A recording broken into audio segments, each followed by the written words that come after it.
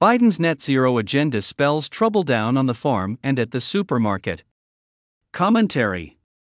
Feeling the heat from farmers dumping manure in front of government buildings across the continent, European Commission President Ursula von der Leyen is pumping the brakes on a pillar of the European Union's net zero climate policy, and withdrawing an EU-wide bill that would force farmers to reduce the use of chemical pesticides by 50% by 2030.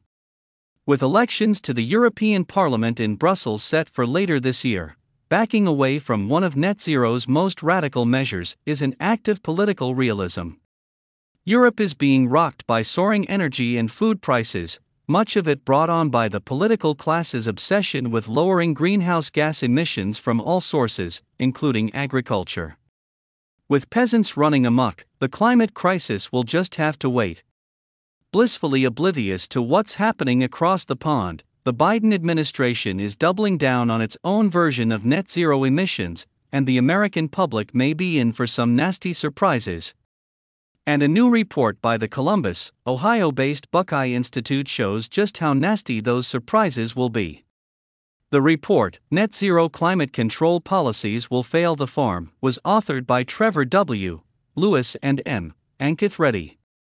The problems start with provisions in the 2022 Inflation Reduction Act and Biden administration regulations favoring EVs over traditionally powered vehicles in the agricultural sector, the report says. Forced transition to EVs. First, EVs are significantly less reliable and more expensive to purchase, repair, power, and maintain than combustion engine vehicles, making them impractical and ill-suited to working farms. Farm equipment must be durable and capable of operating in all weather conditions, the Buckeye report points out. Tractors and farm equipment must operate in off-road environments on poorly paved roads under constant risk of collisions that can permanently damage an electric vehicle's sensitive parts, rendering it useless.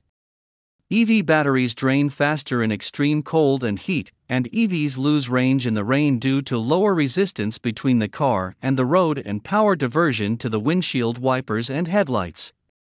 Replacing an electric vehicle battery typically costs from $5,000 to $15,000, and general EV repairs require more labor and cost 25% more than standard vehicles, the report adds. These reliability and financial concerns make EVs unattractive as farm equipment and make running a successful farm more expensive, but Biden administration rules will all but force farmers to buy or subsidize them anyway, Lewis and Reddy note. Reliance on intermittent energy. Second, a nationwide transition to electric energy depends entirely on intermittent, unreliable zero-emission sources of electric power, namely wind and solar. Wind and solar do not produce power consistently throughout the day, and the variation in renewable power makes it harder for operators to schedule power demand, which makes energy prices volatile and ultimately more expensive, the report says. Easing the strains intermittent power puts on an already shaky electric grid requires bringing more natural gas power plants online, lest the country face more blackouts and brownouts.